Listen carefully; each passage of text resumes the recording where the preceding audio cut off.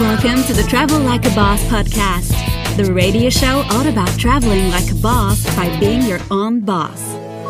Stay tuned for weekly interviews featuring guests that have built their own online businesses. If you would like to have access to our entire back catalog, visit travellikeabosspodcast.com for instant access. And here's your host, Johnny FD. Hey guys, it's Johnny and welcome to episode 124 of the Travel Like a Boss podcast. Today I'm here with Michael Klepacz from Warsaw, Poland. We are here in Poland. Michael, welcome to the show. Thanks for having me, man. So where are you actually from originally? I was originally born in Toledo, Ohio. Nice. Yeah. And we are now in Warsaw. Yeah, I like Warszawa, as they call it. So Michael how are you involved with Natural Materials, the hemp company? I'm the owner. The owner. He's the owner of a hemp company that is somehow based in Poland, but you sell to the US? Yeah, that's correct. Okay. So I met, you know, tell everyone how we met? Yeah, last night we were at basically like an entrepreneurial get-together that we have every month in Warsaw called Next Vav, and it's about just bringing young minds and new businesses together to create some synergy here, get some stuff done. So before last night, I was actually kind of leaning towards moving to Krakow next year when I'm going to spend the summer, thinking, okay, like there's a big debate, right? I think everyone in Poland either loves Warsaw or they love Krakow, and they usually kind of hate the other. What side are you on? You know, I'm kind of more towards the Krakow side. I hope that my Warsaw friends don't hear that, but I find the bigger the city, like the kind of the less charming it is, because it becomes a little bit rat race and impersonal. Technically, Warsaw is a cleaner city, whereas Krakow has a bit more pollution. But the whole vibe between Warsaw versus Krakow comes down to Krakow used to be the capital.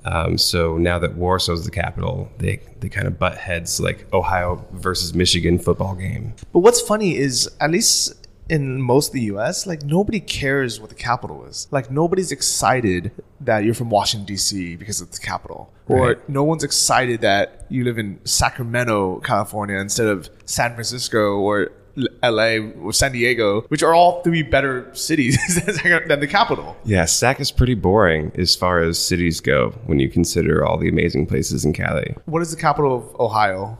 It's actually Columbus, and there's also nothing special about it. So I wonder what it is about Europe that the capital is actually normally kind of it's definitely the place that people go to most. So like whenever let's say you go to Austria, you're going to go to Vienna. You know, if you go to Hungary, you're going to go to Budapest. So why do you think it is that in Europe the capitals are so important? I don't know. I mean, for the most part, when you look at it, these cities are so old, you know what I mean? Whereas like the US is like not even 300 years old yet. And that's like a catnap for cities like Warsaw that have been around for hundreds and hundreds of years. And they're all around like major rivers and stuff. And it all, like if you follow like the old trade routes and stuff. And I think people are just kind of traditionalists here. So I also feel like the capitals get a lot more funding, a lot more money, especially to build cool stuff. So like in Sacramento, there's nothing really cool, right? I guess you can some of the government buildings, but nobody cares because they're not old. They're not, there's no history really. But here, or pretty much in all of Europe, the capitals will have these, 700-year-old cathedrals and palaces, and you just don't have that in the US. Yeah, it's totally true. And then you have places like Warsaw that were like 85% destroyed during the war, and it was like the Old Town and Nowy Świat and Stare Miasto were literally like redesigned from paintings and old architectural drawings from students in like the 1950s and stuff. I've heard that they literally had to go to the art school and ask the students who've used these squares as just practice paintings. Like they weren't even trying to draw all these places. That was just like a homework assignment saying, okay, now you have to go to the square and draw these buildings. And it was so detailed that they were able to completely recreate all of these houses, all of these temples and buildings. Yeah, it's totally opposite, where like Krakow was the center of the general government in World War II for Hitler. So that city was basically completely untouched, and totally preserved from its like original form. And you can totally feel it while you're there, like the kind of medieval, kind of gothic sort of vibe. Yeah, and I think that's one of the reasons why I like Krakow the most is you could feel that the history, and it's so beautiful, but not just this like layer of paint beauty. It's like a deep, authentic beauty. Right. And I feel bad because it's not Warsaw's fault. It's, if anything, it's Hitler's fault. Warsaw didn't want to get bombed and have to rebuild, and I'd rather have it be redone and not authentic than not exist. So it's kind of one of those catch-22s. Like, would we rather have a royal palace and these old buildings that are remanufactured to look old, or would we just not have them at all? I think there's generally, after a couple of years of living here, I find that there's like two schools of thought in Warsaw. I don't know if you had a chance to go to the Warsaw Uprising Museum yet. Not yet. Super cool place. There's two schools of thought. And you'll get to see that here in a couple of days on August 1st at 5 p.m. The entire city will go silent for 1 minute to commemorate the beginning of the Warsaw Uprising. I get like goosebumps just thinking about it. It's super, super cool. So I recommend being in this kind of central park behind Nowy Świat, where they have the unknown soldier tomb, and like that's where it all kind of kicks off. Okay. And the school of thought is there are certain people who find the uprisers as heroes, and there are certain people who find the uprisers as fools, basically. So it was foolish to uprise and get the city destroyed, or it was heroic to uprise and fight for what you believe in. Oh, that's why the city got destroyed, is because of the uprising. Yeah. So the uprising happened, and the Germans retreated, and Hitler just gave the order to just carpet bomb the city. That's so crazy, man. Yeah. Man. Like, even though, like, when we go on Facebook nowadays or Twitter, it seems like the world is so messed up. There's so many bombings everywhere. There's so many shootings and mass killings that we think the world is so messed up. But in fact, this is actually the safest time in the history of mankind to live. I agree. As a veteran myself, I'm happy to be alive right now. Yeah. So what did you serve in? I was in the Air Force. Oh, nice. Yeah. And did you get to travel a lot for that? Honestly, I joined to travel, and I was forbidden to travel. Why is that? The shop that I worked in, we only had 2 of them in the entire country that were active duty. And within that shop, there were only 2 people who had my job working on the aircraft. So our job was basically to overhaul and inspect cargo planes. And it was literally at Travis Air Force Base, California only. Well, at least you got to go to California, right? Yeah, that's true. So I lived in Cali for about 6 years total.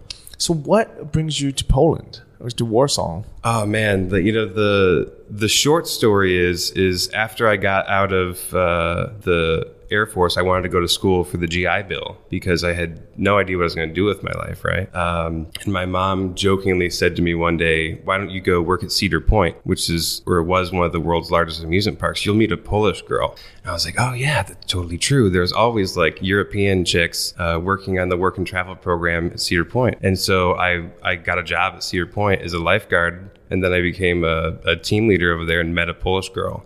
That's so funny. Okay, so a little context. Is your family Polish? Yeah, by blood, I'm 100% Polish. Okay. So I've always wanted to come here and visit and vacation, but me and my mom were going to come here when I graduated high school just for a vacation, but instead I went to boot camp, Okay, and Cedar Point, is that like an amusement park or what is that? Yeah, they have 18 roller coasters and stuff, and most of them were record breakers. It's in Sandusky, Ohio. So you met a nice Polish girl that was just there for the summer, or?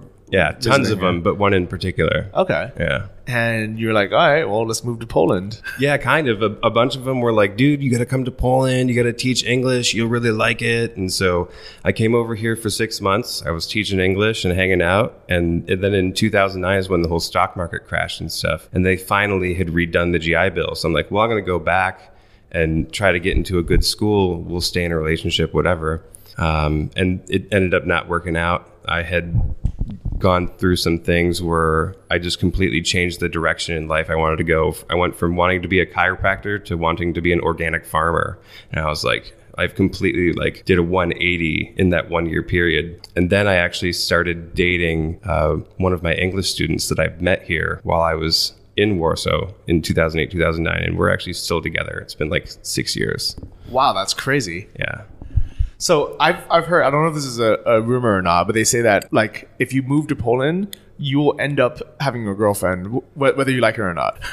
Yeah, my friend, so Drew, who you met last night, that's kind of what happened to him. He moved here, and it's just, I mean, whether you're in Ukraine or Poland, you can throw a rock in any direction and just hit a gorgeous girl. It's ridiculous, and they're very I don't know how to describe Polish chicks, but they're definitely worth the catch, I think. Yeah, well, they're super nice, super down to earth. Yeah, I would say the very. biggest difference between dating a Polish girl and an American girl is they don't play. I don't know about like in a relationship, right? But just like when you first meet them, they're just very upfront and down to earth with you. So if they like you, they'll let you know. If they don't like you, they'll let you know. Oh, yeah. And I respect that so much. I don't think it's, either the guys or the girls' faults that the way, things are the way they are in the US when it comes to dating. Right. But it fuels the fire where, if a guy plays a game, then the girl has to play a game. Then the Right. girl plays a game and the guy has to play a game. And it just becomes this crazy thing where, in reality, I think everyone just wants to find love. Everyone wants a partner. Everybody wants somebody to watch movies with, to eat with, to sleep with, to be with. Netflix and chill. Yeah. And it just,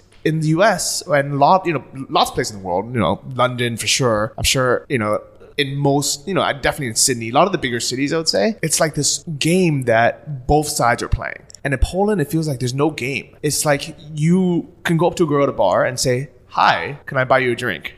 And in the US, she'll probably be like, "Okay," take 4 more, and then be like, "Okay, bye." And you'd be like, why did I just spend $47 on drinks? And if she wasn't interested, why didn't she say anything? And then on her point of view, which I also understand, is why should I talk to this guy that I'm not interested in? Like, why do I owe him something just because he bought me a drink? Right. While in Poland, what's nice is you can say, "Hi, can I buy you a drink?" And if she's not interested, she'll just say like, "Oh, no, thank you." And then the guy will be like, "Okay, Yep. thanks for letting me know." And if she does take the drink, it doesn't mean that she wants to be with you, but it means that she's at least someone interested and she's going to want to talk to you for at least that, the 5 minutes it takes to have that drink.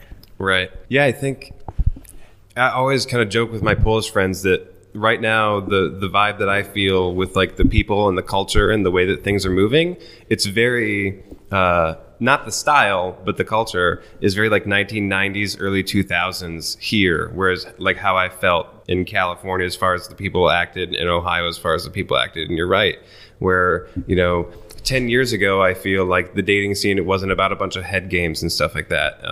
And then here, I mean, I'm not pointing fingers at feminists or whatever. I kind of feel like Bernie Sanders, where I sort of am a feminist myself, but I feel like there's the kind of woman who wants to prove that she's like good enough to do stuff for herself, and then there's the kind of person who knows that they can do stuff, but they still want help. So like here, it's still what's the word?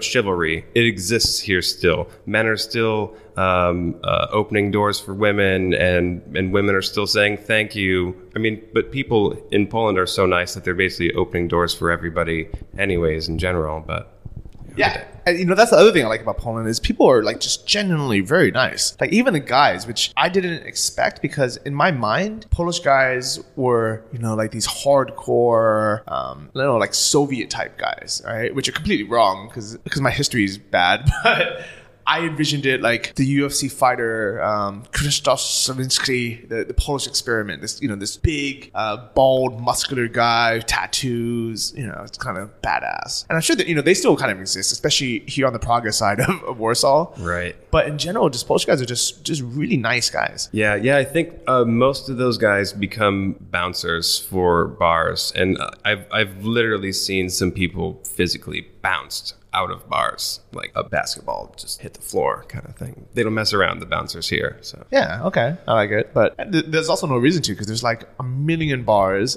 and the average drink price here is like $2. oh my god, I know. You can get drunk here so cheap. And the one thing that I find strange, but also like a business opportunity, is there's not like the pop dispenser where you can like press one button for soda water, one button for Sprite. Instead, you'll see people walking around with a Jack and Coke and half a bottle of Coke.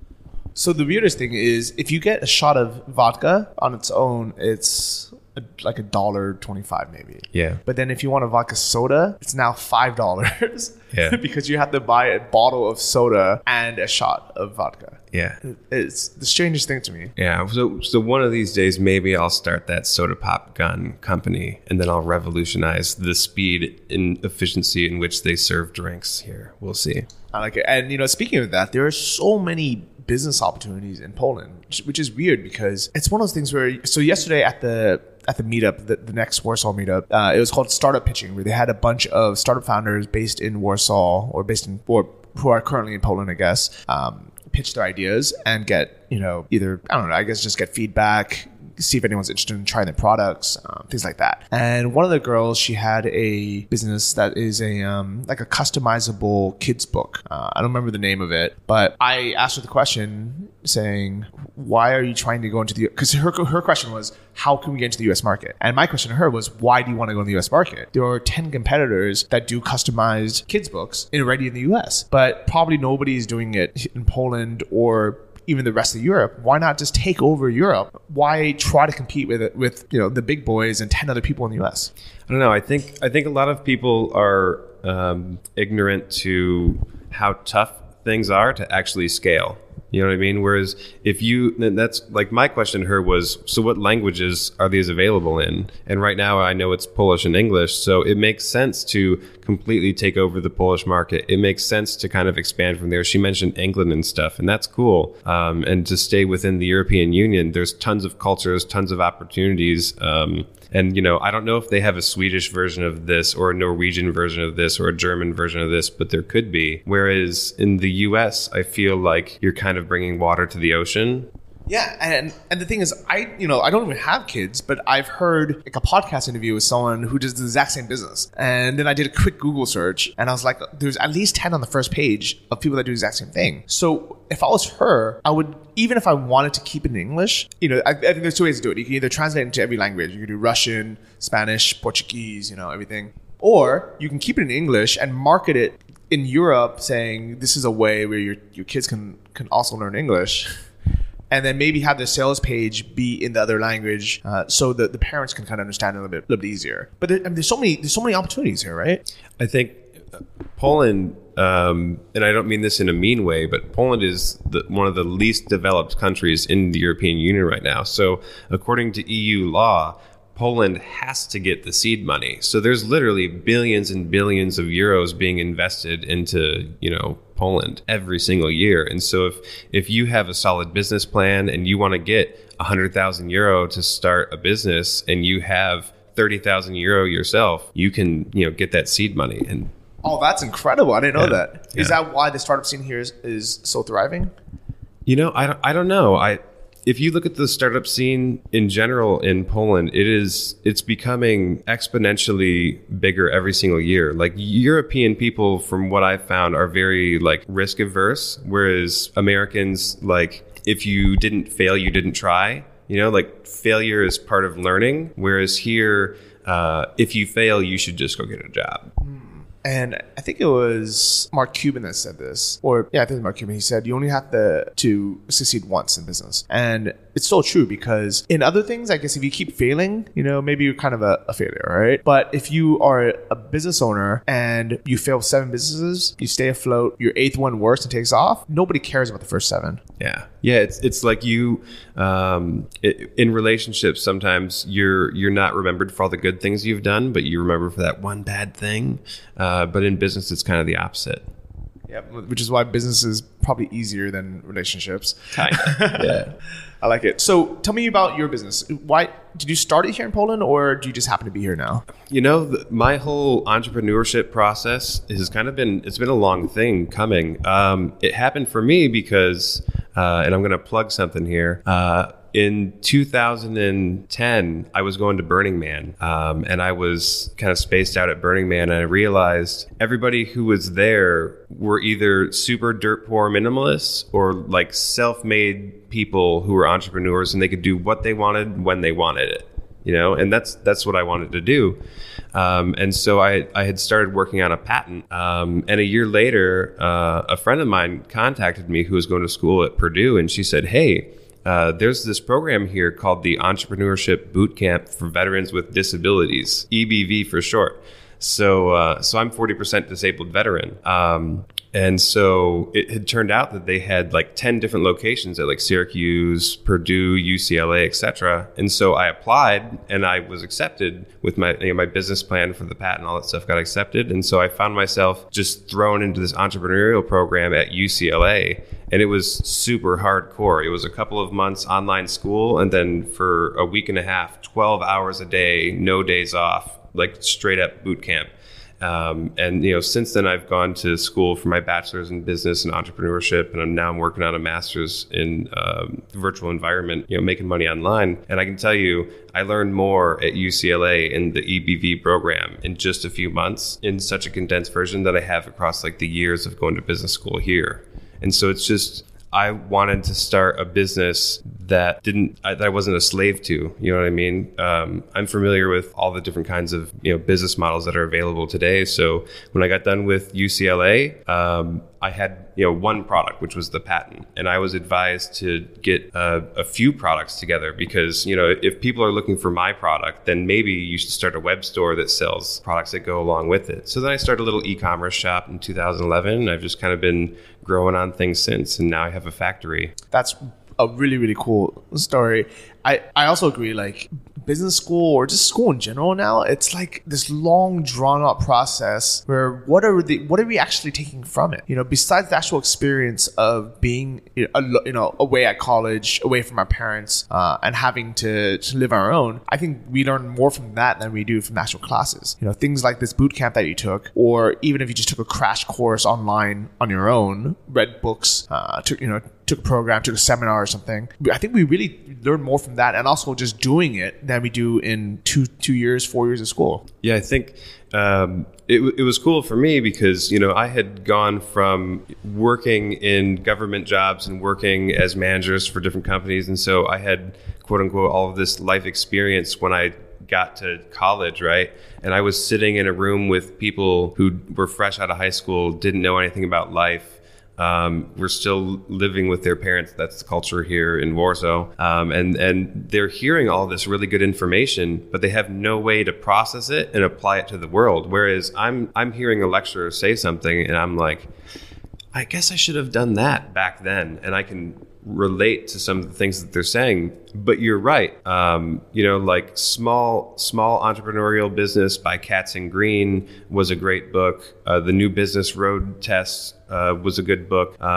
Really, when you go to a college lecture, it's essentially a watered down book. That's basically what it is. You have 30 hours of reviewing a couple of different books and having conversations with smart people and networking opportunities. That's basically what it comes down to. When it comes down to like, a lecture will never teach you, this is how you start a business in Poland from A to Z. This is what kind of accounting principles you'll have to follow. Here's how you can find business partners and materials for manufacturing or loans. They don't help you with that kind of stuff. And that's why like LinkedIn is great because you can get with groups of entrepreneurs and network. So I like how you kind of broke down school as a watered down book, because when I think about it, I've never heard of it that way, but when I think about it, it's true, because the professor is assigning you a book and he's saying, okay, today we're going to read these 2 chapters and we're going to talk about it and do a quiz on it. Next week, we read these 2 chapters, we're going to talk about it and do a quiz on it. And in a sense, I guess, we would be having a great conversation, with people who know experts about it. But in reality, especially with business, are these people experts? The other students are definitely not experts. The professor is probably not an expert himself, or herself, or they wouldn't be teaching, unless there's that rare case of somebody who built a business, sold it, and said, now I want to teach, which I think is awesome. And I think that's actually what I want to do if I ever retire. But most of them never ran a business. And if they did, maybe it was in the 80s or 70s, and it's just not applicable anymore. And also the books that they're giving us are also from the 80s or 70s and definitely not applicable either. I think it was cool. The school that I'm going to is Koźmiński, and it was actually, it didn't cost me a thing. It's a private university, and for a Polish person, it's rather expensive. But for me, the GI Bill paid for it, so I actually got paid to go there, which was awesome. And that's how I came up with some seed money for my business and stuff. But at Koźmiński, they have they have professors who are actually working. Like some of them used to work for the International Monetary Fund, or like we have millionaire professors that basically teach for fun. And in some cases, I feel like they're actually headhunting. You know, like they are millionaires and they're doing their own thing, but they're also kind of like looking for the next talent.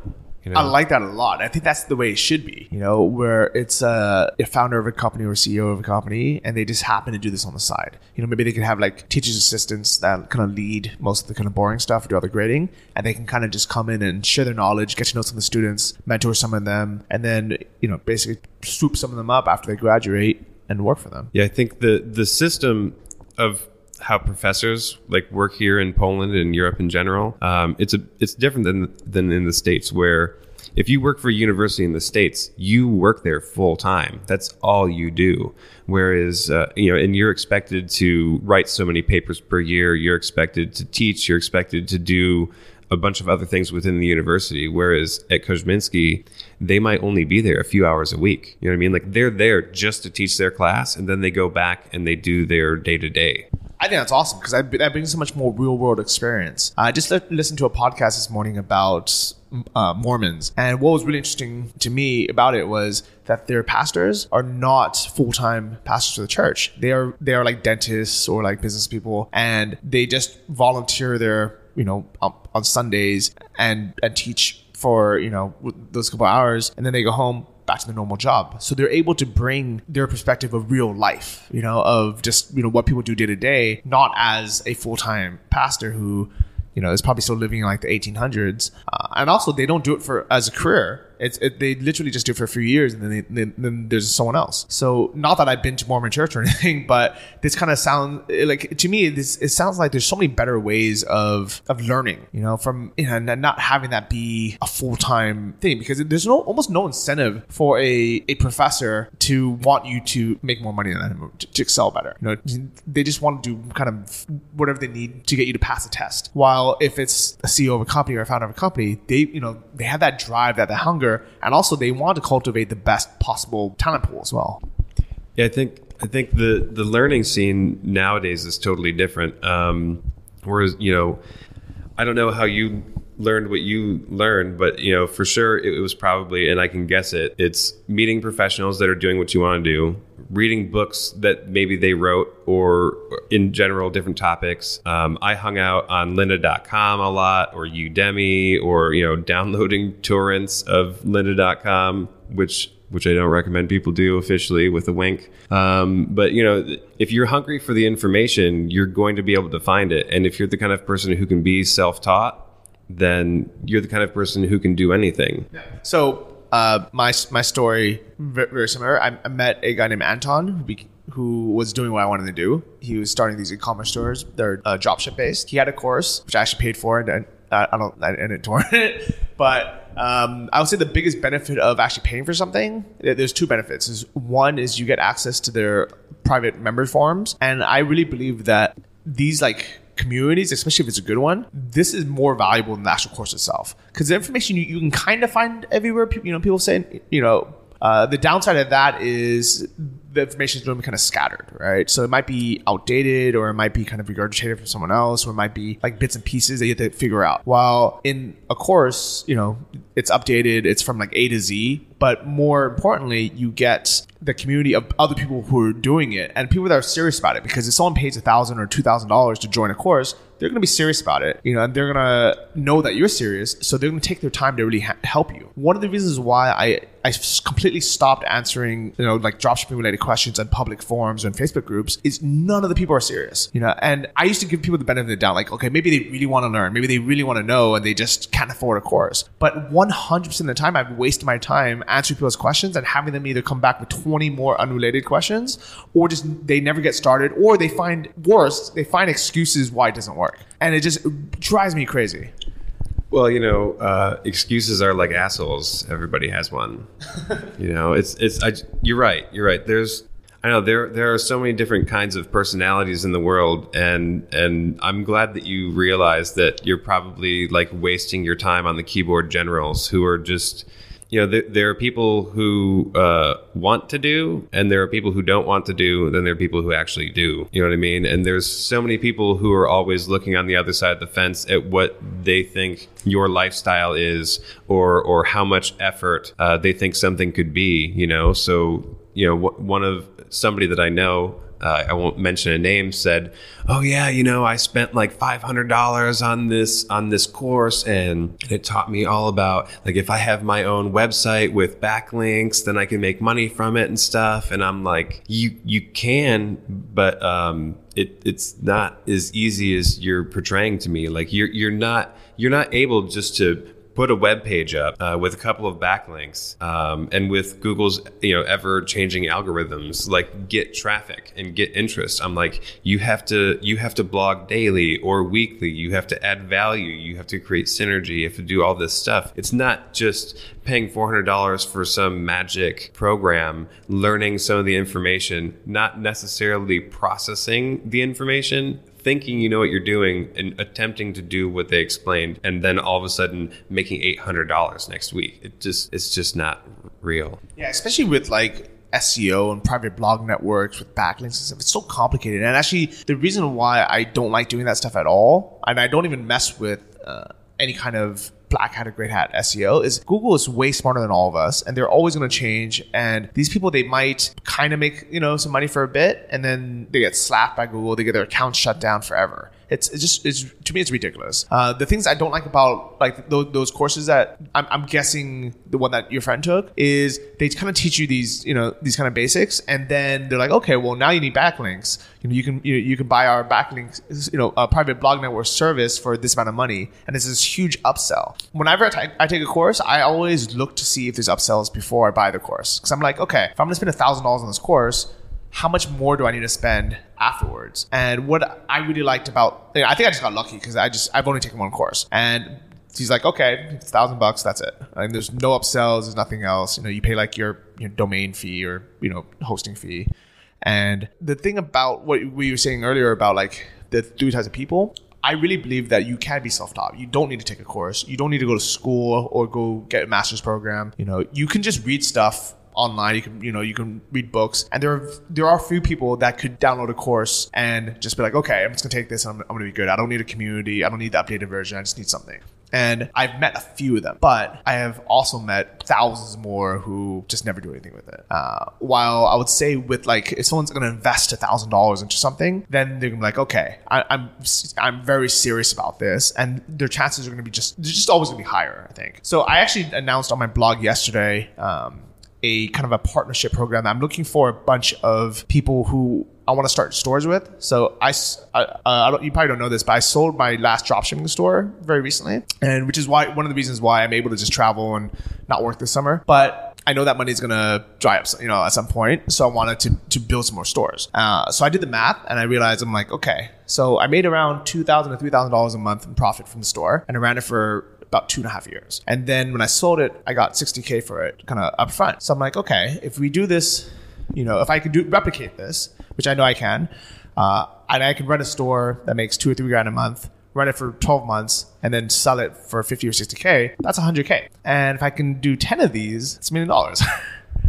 So I thought, okay, why not get 10 people or maybe 5 people and do 2 stores each or something? I haven't decided yet. Get a couple people and just do this process together, split the money. So I just put up an announcement on my blog, johnnyfd.com, saying, this is my plan. I'm not going to actually start yet because I still want to travel and just enjoy Europe. So I think I'm going to start in November. But I want to just kind of let everyone know what the type of person I'm looking for. So if they are not that person yet, they have 3 months to become that person. And I really believe that you can be anyone, and you can achieve any small goal in 3 months. That's awesome. Yeah, I think our generation has learned, like the P90X thing. Like, you can totally transform yourself in 90 days. But it's whether you want to do something whether you want to learn to play guitar, whether you want to completely change around some bad habits, whether you want to lose weight, whether you want to, build mass or whatever, like you can break a habit in 3 weeks and you can become somebody else in 3 months. Yeah, like 100%. Even if someone's listening to this a month from now, like it doesn't take that much time to learn something. Especially, so I basically in the course I said, in the blog post I said, I don't care if you've taken a course or if you learn it on your own. I just care that you're proficient today. And for e-commerce, it's very easy because I just want to know that you are making, at least a couple sales. You don't have to be, profitable. You could have a million problems. That's kind of what I'm good at, is scaling that up, optimizing it, making it profitable, then selling it. But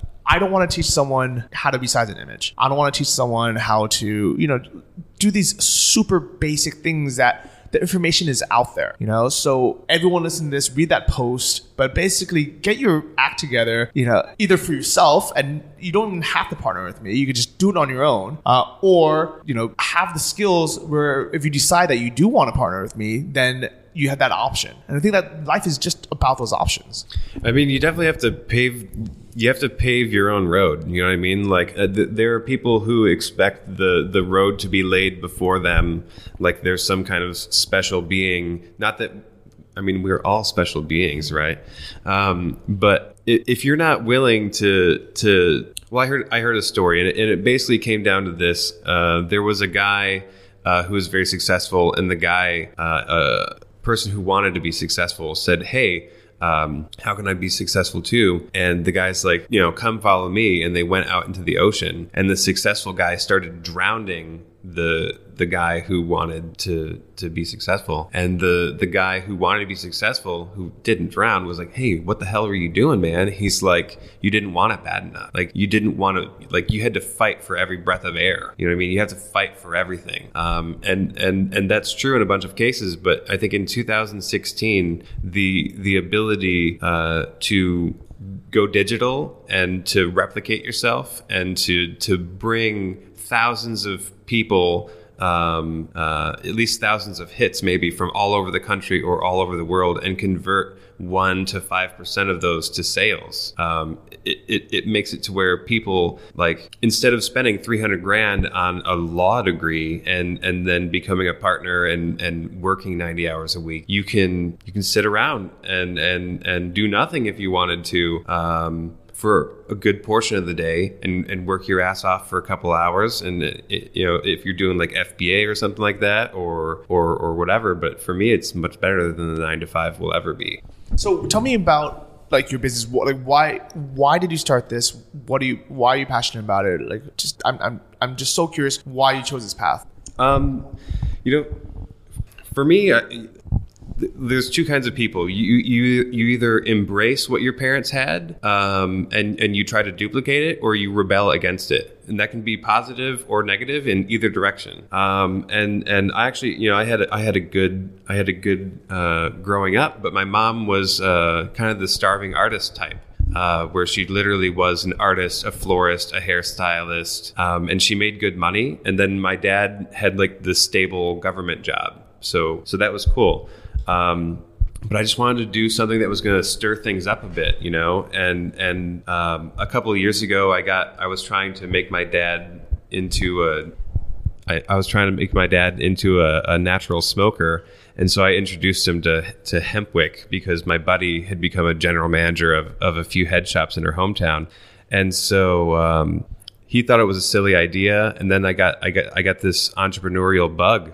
And then with this factory, we started it because the patent that I was working on, it didn't work out at all. I ended up fighting with the partner that I had. He screwed me over a bit, and now he's trying to sell a cheap Chinese version of it, and it's not selling at all. What was the patent for? It was basically a lighter holder that held Hempwick, and that so you could light it and use it with one hand.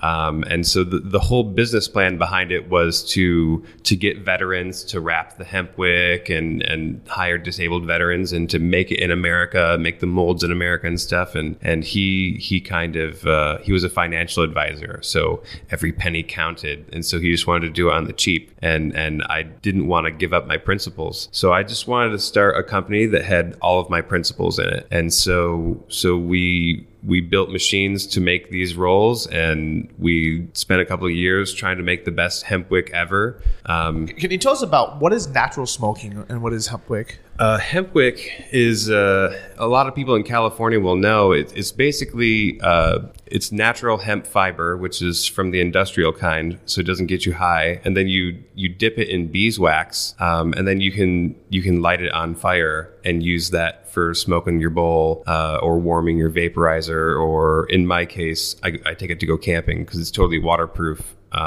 And it's a great kindling.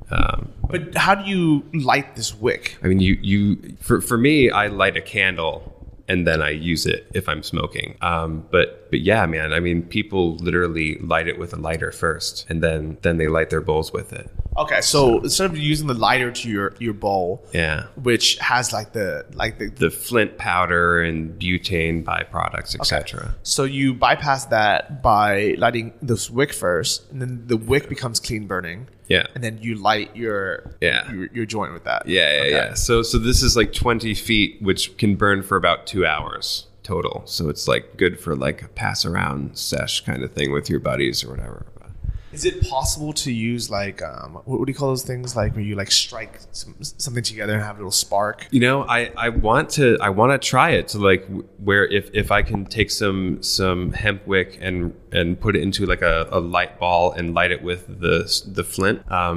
I had heard from a buddy of mine that it works, but I haven't actually tried it myself. And I'm not exactly the master outdoorsman fire builder myself, but for me, it's great. In Poland, it's super humid and it rains a lot. So to go camping and to have a waterproof fire starter, for me, it's awesome. I just take a foot of it, roll it into a ball, and that'll burn for like 2 minutes while I build a good fire around it. Oh, that makes sense. Okay. So I don't have to burn my arm hair trying to hold a big lighter while I'm trying to get some grass to set on fire or something. I can just light that on fire and I like it. Okay. So in front of us, we have not only this hemp wick, but we also have a hemp-made belt. And it's a guitar strap. It's a guitar strap. Oh, nice. And is this a dog collar or a cat collar? Yeah, dog collar. It looks cool. I like it. So what, you guys are expanding then into different products? Yeah, we made some waves in the hemp world, and we actually had companies start to approach us. So like anybody who's familiar with FBA,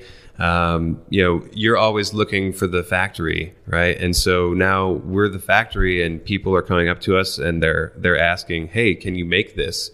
And so we had a customer of ours say, "Hey, the owner of our company is a vegan, and he wants a hemp guitar strap that's vegan friendly. Can you do it?" And the answer was, hell yeah, we can do it. And then we figure out how to make it done. So that's my design. And then I outsource a professional company to actually make and manufacture here. And that's made down the street. That's cool, man. Yeah. And so you have where do you get the hemp, like the raw materials from? All of the hemp webbing that we buy is from Romania. So it's all grown in Romania. Hemp is actually grown in Poland, but for different purposes. The more south you are, the younger you can harvest the hemp, and it's better for fiber. Whereas up here we're more north, and it's better for like seed oil, hemp concrete, and like insulation and stuff. So you can legally grow hemp in Europe. Yeah. But not in the US. No. It's so insane, right? Yeah. So I didn't know like why hemp was illegal until I listened to Joe Rogan kind of rant about it for a few hours. Yeah. Do you know the story behind it? I know various versions. It basically comes down to bad propaganda and racism, So it was something like a lot of people smoked marijuana before, and I think a lot of people don't realize this, but 50 years ago, drugs were not this like stigmatized thing. It's kind of like, oh, you want to smoke some weed, smoke joint, it's fine. If you want to do some coke, it's fine. You're not hurting anyone. It's not any worse than alcohol. But then I think there was one guy. I'm trying to remember his name. I was just trying to look it up. He was the owner of a paper factory. Yeah, I forget his name off the top of my head. He had decided, he's like, you know what, this hemp material is going to take over my paper industry. Right. We have to do something about it. So he, had all this money because he was this big, this big shot financially. And they, basically all these things happened where they just decided, let's make marijuana illegal because only black people smoke it anyways. And let's make them look like they're, we're kind of like criminalizing this thing. And while we're doing it, let's also just, criminalize hemp, even though you can't smoke hemp. Yeah. It's interesting. I think people who are the big shots, like this guy who owned the wood company, if I were that guy, I would have kept doing my wood company, and then I would have used my capital to get into the next big thing, which was hemp. I wouldn't have spent money trying to destroy a new opportunity. I would have embraced the opportunity and still done both, Okay, so I just looked it up. So it was during Hoover's presidency, this guy named Andrew Mellon was the treasurer of DuPont's primary investor. And his future nephew-in-law, Harry Anslinger, was the head of the Federal Bureau of Narcotics and Dangerous Drugs. So basically, they had these secret meetings with financial tycoons, and they're trying to figure out, okay, these guys are a threat to our billion-dollar enterprise. How can we take them down? So they knew they couldn't ban hemp because everybody used hemp at the time. It was kind of just like saying, like, we're gonna ban, coconut fiber, or we're gonna ban, like, cotton. Wool. Yeah. So instead, they renamed the, I don't know what they used to call it, but they didn't call it marijuana. Marijuana Cannabis. they probably called it cannabis. And everyone's like, yeah, we're not going to ban that. It's fine, So what they did was they used a obscure Mexican slang word called marijuana, which we all know now. But back then, nobody knew what it was. And they were like, let's, they had all this journalism saying, like, let's ban marijuana. This, makes black people crazy. And they start raping white women. And it got passed. And all of a sudden, people realized, oh, crap, we just banned hemp fibers and cannabis. Yeah, I think it's weird. But I mean, let's break it down. Marijuana, Marie Juan. That's about as Spanish as you get. So either way, here's my question from the other side. Right? Is if hemp is as great as everybody's saying it is as materials, because it's supposed to be way stronger than cotton. Like what are some of the benefits of hemp? The main benefits of hemp from an ecological standpoint is you plant it and forget it. It grows so quickly that weeds cannot proliferate in the field. It has the ability to kind of refurbish soil because it has a taproot, so it goes straight down. So you can, when you harvest it in the fall, you can cut it and just leave it. And the taproots help to break up compacted soil, which is what happens when you run your tractor over the same field for years and years and years. It doesn't take any water and it doesn't take any nutrients to grow. But I mean, you can use nutrients to get it to grow better. Why does it take water to grow? Because it has the taproot, it has the ability to reach down as far as it needs to get enough water essentially to survive. So last year we had a pretty bad drought, and some of the hemp fields suffered, but I couldn't find any that died. So I was in Białystok on a harvest last year, and there were a few parts of the field that were higher, so they would be drier, that were about hip high. But then in some of the deeper portions that had better soil conditions, they were way over my head as usual, because they can get up to 15 feet high or more. So from everything I've heard from pro hemp supporters, things I've read online, it seems like hemp really is this amazing material that we're just not using because of these stupid laws that really have nothing to do with anything else.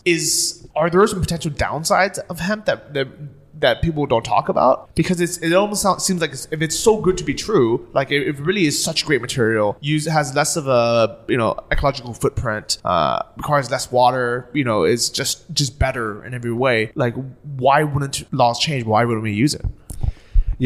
Or why wouldn't other countries just completely use it and just stop using paper? That's a tough question. For any of like my hempreneurs who hopefully are listening to this podcast, my thing is to stop putting the cannabis leaf on everything. You know what I mean? Like Fruit of the Loom is not like putting a giant cotton ball, ink print on the t-shirt and saying like cotton. You know what I mean? Like they're not trying to be activists about it. And people who are kind of over marketing the product, it's like what you said. If hemp was so damn good, I might accidentally own something that's hemp. It's like the first time you tried a wool sweater, or the first time you bought, nylon something or other. You put it on, you felt it, and you looked at the wash tag to see what the hell is this thing made out of? I've never felt this, right? And I think that's kind of what's going for hemp. You have people who are saying, hemp is great, hemp is sustainable, hemp is strong, and it's all of these things, and it's always been a part of human culture somewhere in the world, especially in China.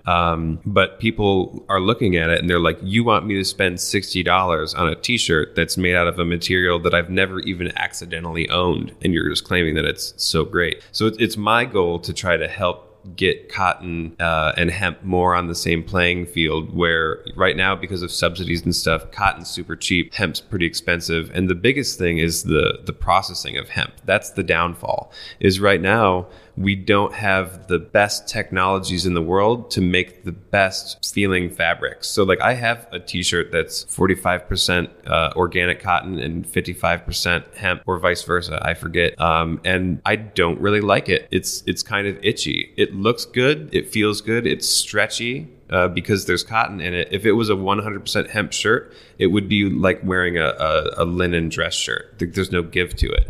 Whereas like, my hat is a knitted hemp hat. And for me, that feels good.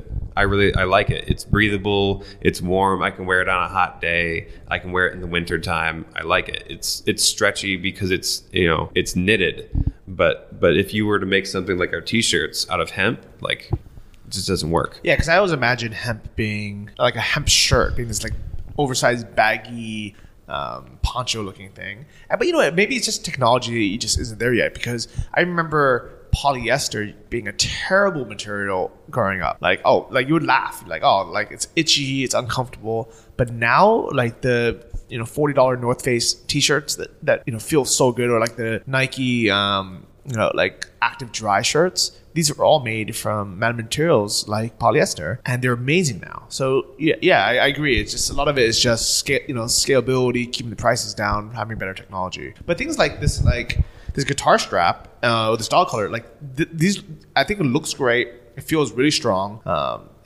And uses like this would be. I don't see why people would not use this material right now. I completely agree. For me, when it comes to applications like this, like the guitar strap, it's not itchy, unlike because it's not, you're wearing it over your shoulder and stuff like that. And I just have it in the natural color so that it doesn't like stain a sweaty guitarist, who's playing for like an hour or something. Because I always worry about colors running. And so that's why everything that we have is just natural material colors. But for me, it gets softer over time, and I built this thing to be able to hold a $5,000 guitar, like some super antique like Les Paul from the 1960s or something, because I at one point was a musician, and so I'm just trying to build stuff that I can actually be proud of, and then also paying people a living wage for doing it. I like that. And the natural color of this material is awesome already. So I almost feel like you don't need to dye it. So I just looked up what are the uses of hemp. It said including rope, clothes, food, paper, textiles, plastics, insulation, and biofuel. How do you make plastic out of hemp? I know a guy in Germany who's making some really hemp plastics that are pretty cool. I'm not exactly sure how he does it, but I know that he says to me that in order to start a hemp plastic factory, they need to have 800 hectares of hemp near the factory, and they harvest all of it, and then somehow they pull out polymers from the hemp. and that's what makes the plastic portion. But then they're also embedding like the natural fiber material into it and kind of making like a hemp plastic composite. So many crazy future uses. So you kind of mentioned that if someone wants to come to you and build a custom product, using hemp materials, like what is that process like? Pretty much, I just get an email and they say, can you do this? And the answer is always a tentative yes, because I don't believe in no. And then we go through the feasibility. So between the kind of materials that they'll want, it can or cannot be feasible. You know what I mean? The dog collars themselves were actually a challenge. So, I mean, we can talk about the dog collars. Like, making the dog collars easy. You can go to Amazon and buy a 5-star dog collar and duplicate it. And, that's essentially what this is. This is the hemp version of one of the top selling Amazon dog collars. Only we've used metal parts instead of plastic. This is actually used for horses, so that we know that it's strong. And then the biggest challenge was actually finding good buckles, because buckles can be either super cheap and you get what you pay for, or they can be pretty expensive. And so that was the biggest challenge. The biggest challenge is that a good dog owner, and I don't know if you've ever owned pets, some people, they might tie their dog down to the front yard with just a collar instead of a choke chain. And this is supposed to essentially protect the mailman from getting bit. You know what I mean? And so the idea is to build something with quality and to build something with strength. But also keeping the price manageable. That's true. Somebody, just because it's made out of hemp and just because it's super strong doesn't mean that somebody is willing to pay $30 for a dog collar when you can go buy a Kong dog collar on Amazon for $7.99 and it's going to work because it's Kong. So. Yeah, that makes sense. So what is the minimum order quantity for something like this? For the dog collars and stuff, we can do embroidering, or we can do the plain versions and stuff. And so for me, MOQ is depending on if you want them embroidered or not, like as little as 100 units. If you want them embroidered, 500 to 1,000, depending. But I mean, we do 3 different sizes for the dog collars. We got a 3/4 inch wide, 1 inch wide, and 1 1/4. So all the way down to the little purse dogs, all the way up to the mastiff, just huge 100-kilo dogs. Okay, that makes sense. So let's say somebody ordered 100, right? And would you be able to ship it? What is the process like if you wanted to ship it to the U.S. to Amazon headquarters? Are there customs from Poland? How does that work? Yeah, I mean, the cool part about Poland is it's within the European Union. So once we get the order, so we'll take 50% up front, and then that way we can hold the order. We get all the materials, we get it made, we get it embroidered or whatever in a couple of weeks, and then upon shipment, we give them. Usually we airship with UPS because UPS's custom service is just phenomenal, so it can be from here to Ohio in less than 48 hours through customs and everything. So what's the cost of shipping let's say 100 of these dog collars to Amazon in the US? I'm not 100% sure.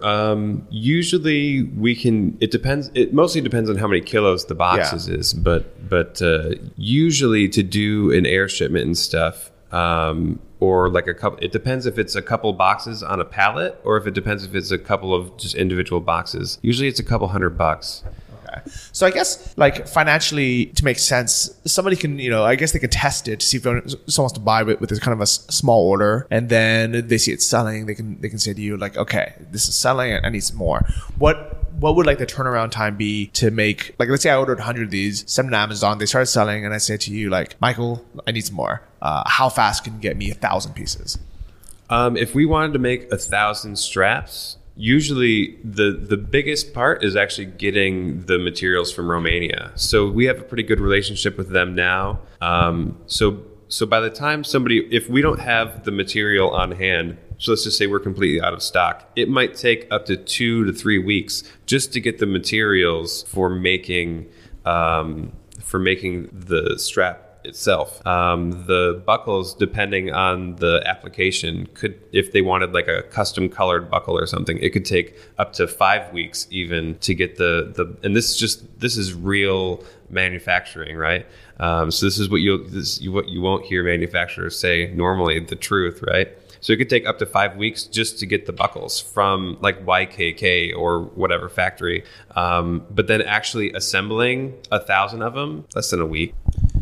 That's really cool. So I'm going to give everyone a 6-figure business tip right now. If you guys are doing FBA, if you're looking for products, go on Amazon right now and look for things that are selling super well in, pretty much any category. And then ask yourself, can this be made out of hemp?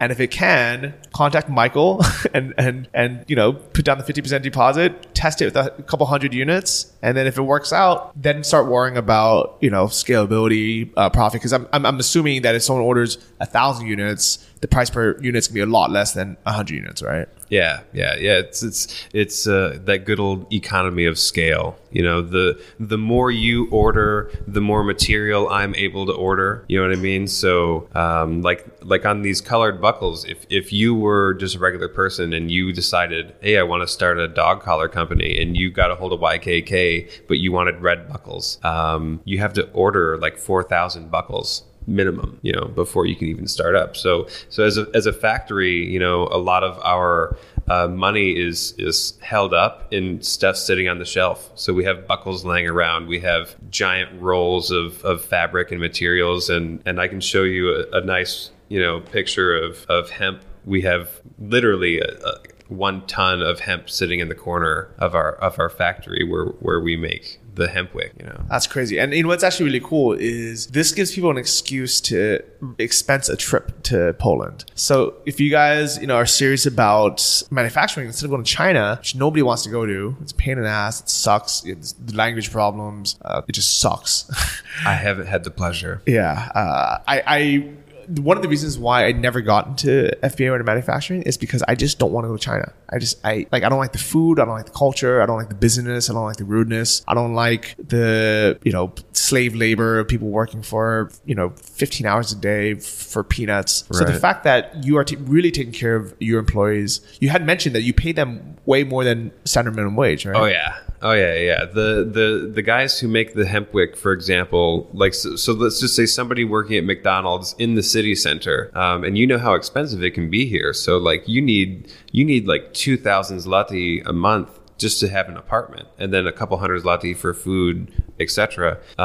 People who are working at Zara or American Eagle at the mall here, they're making like 8 to 10 zloty an hour. So they'll work 8 hours a day or less, and this isn't $8 to $10 an hour. This is zloty, which is 4 to 1. So they're making $2 an hour. Yeah, essentially $2 an hour. And with our guys, so that's like 16 hours a day, or $16 a day if you were to convert it to dollars.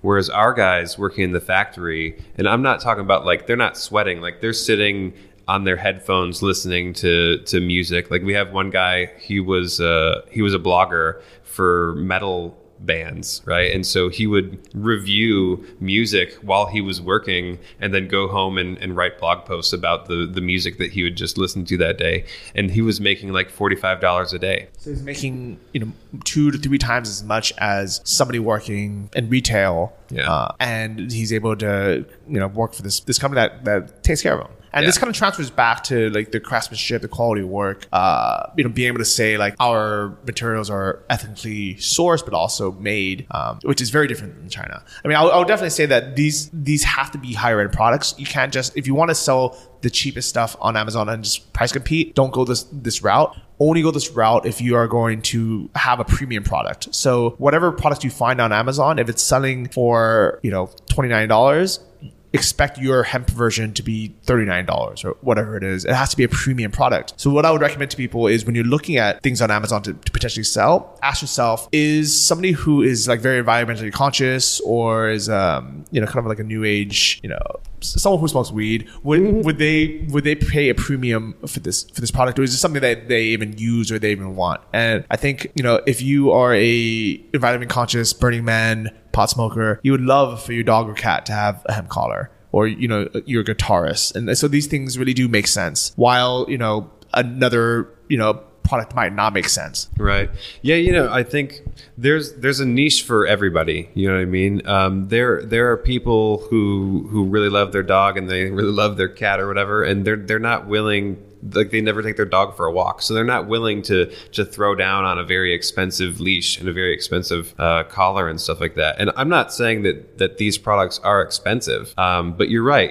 We get the highest quality hemp materials that we can find in Romania. That's not cheap. I mean, if you knew how much I was spending on materials, like it's a lot of dough versus. I can get the same thing in China. Like I can get this from China, but our business model is European quality, European people, like local products. You know what I mean? And so everything is sourced from Europe only. I like it. So if people want to get in touch with you, what's your website, or what's the best way? The website is actually naturalmaterials.pl. The website is totally not even done. I'm not going to lie, people. If you go to this website, you're going to be like, oh, this is a scam website. It's not even real. Like it's barely even there. It's pretty much just there so I can own the email, because people within the industry who know us, and they know how to get a hold of us. And we basically just have the website as a parking spot. So if you want to contact me directly, you can just email sales@naturalmaterials.pl. And if you really have a problem with it, you can make me a new website. Man, this is the worst website I've ever seen. It's super bad. It's just it's a WordPress template with like a hemp field on top. Yeah. And like it literally basically says, I'm sorry, we're under construction, get over it. So not that it really matters, but I would spend an hour and just throw a couple photos up. I know. Maybe have a proper contact us page or something. It's true. I'm not gonna lie, but I've slacked on that. What's more important is I know you're real. I can see these products in front of me. These are real. I'll take a photo of these and I'll put it on the show notes of this episode so you guys can see it for yourself that he's actually making real hemp material. And yeah, so I hope you guys enjoyed this episode. Michael, thank you so much for coming on the show. Yeah, thanks for having me. I appreciate it. And for everyone who has been leaving new reviews on iTunes, thank you guys so much. This podcast has been growing insanely fast because of your support. So please tell your friends about this podcast. Please share it. Please go to iTunes and leave a review. And I'll see all of you next week. Bye. Thank you for listening to the Travel Like a Boss podcast. If you want to hear more, including the bonus How to Choose the Perfect Niche episode, join our mailing list at travellikeabosspodcast.com. See you next week. And remember, if you want to travel like a boss, you need to be your own boss. So start your online business today and start living the lifestyle you've always dreamed of.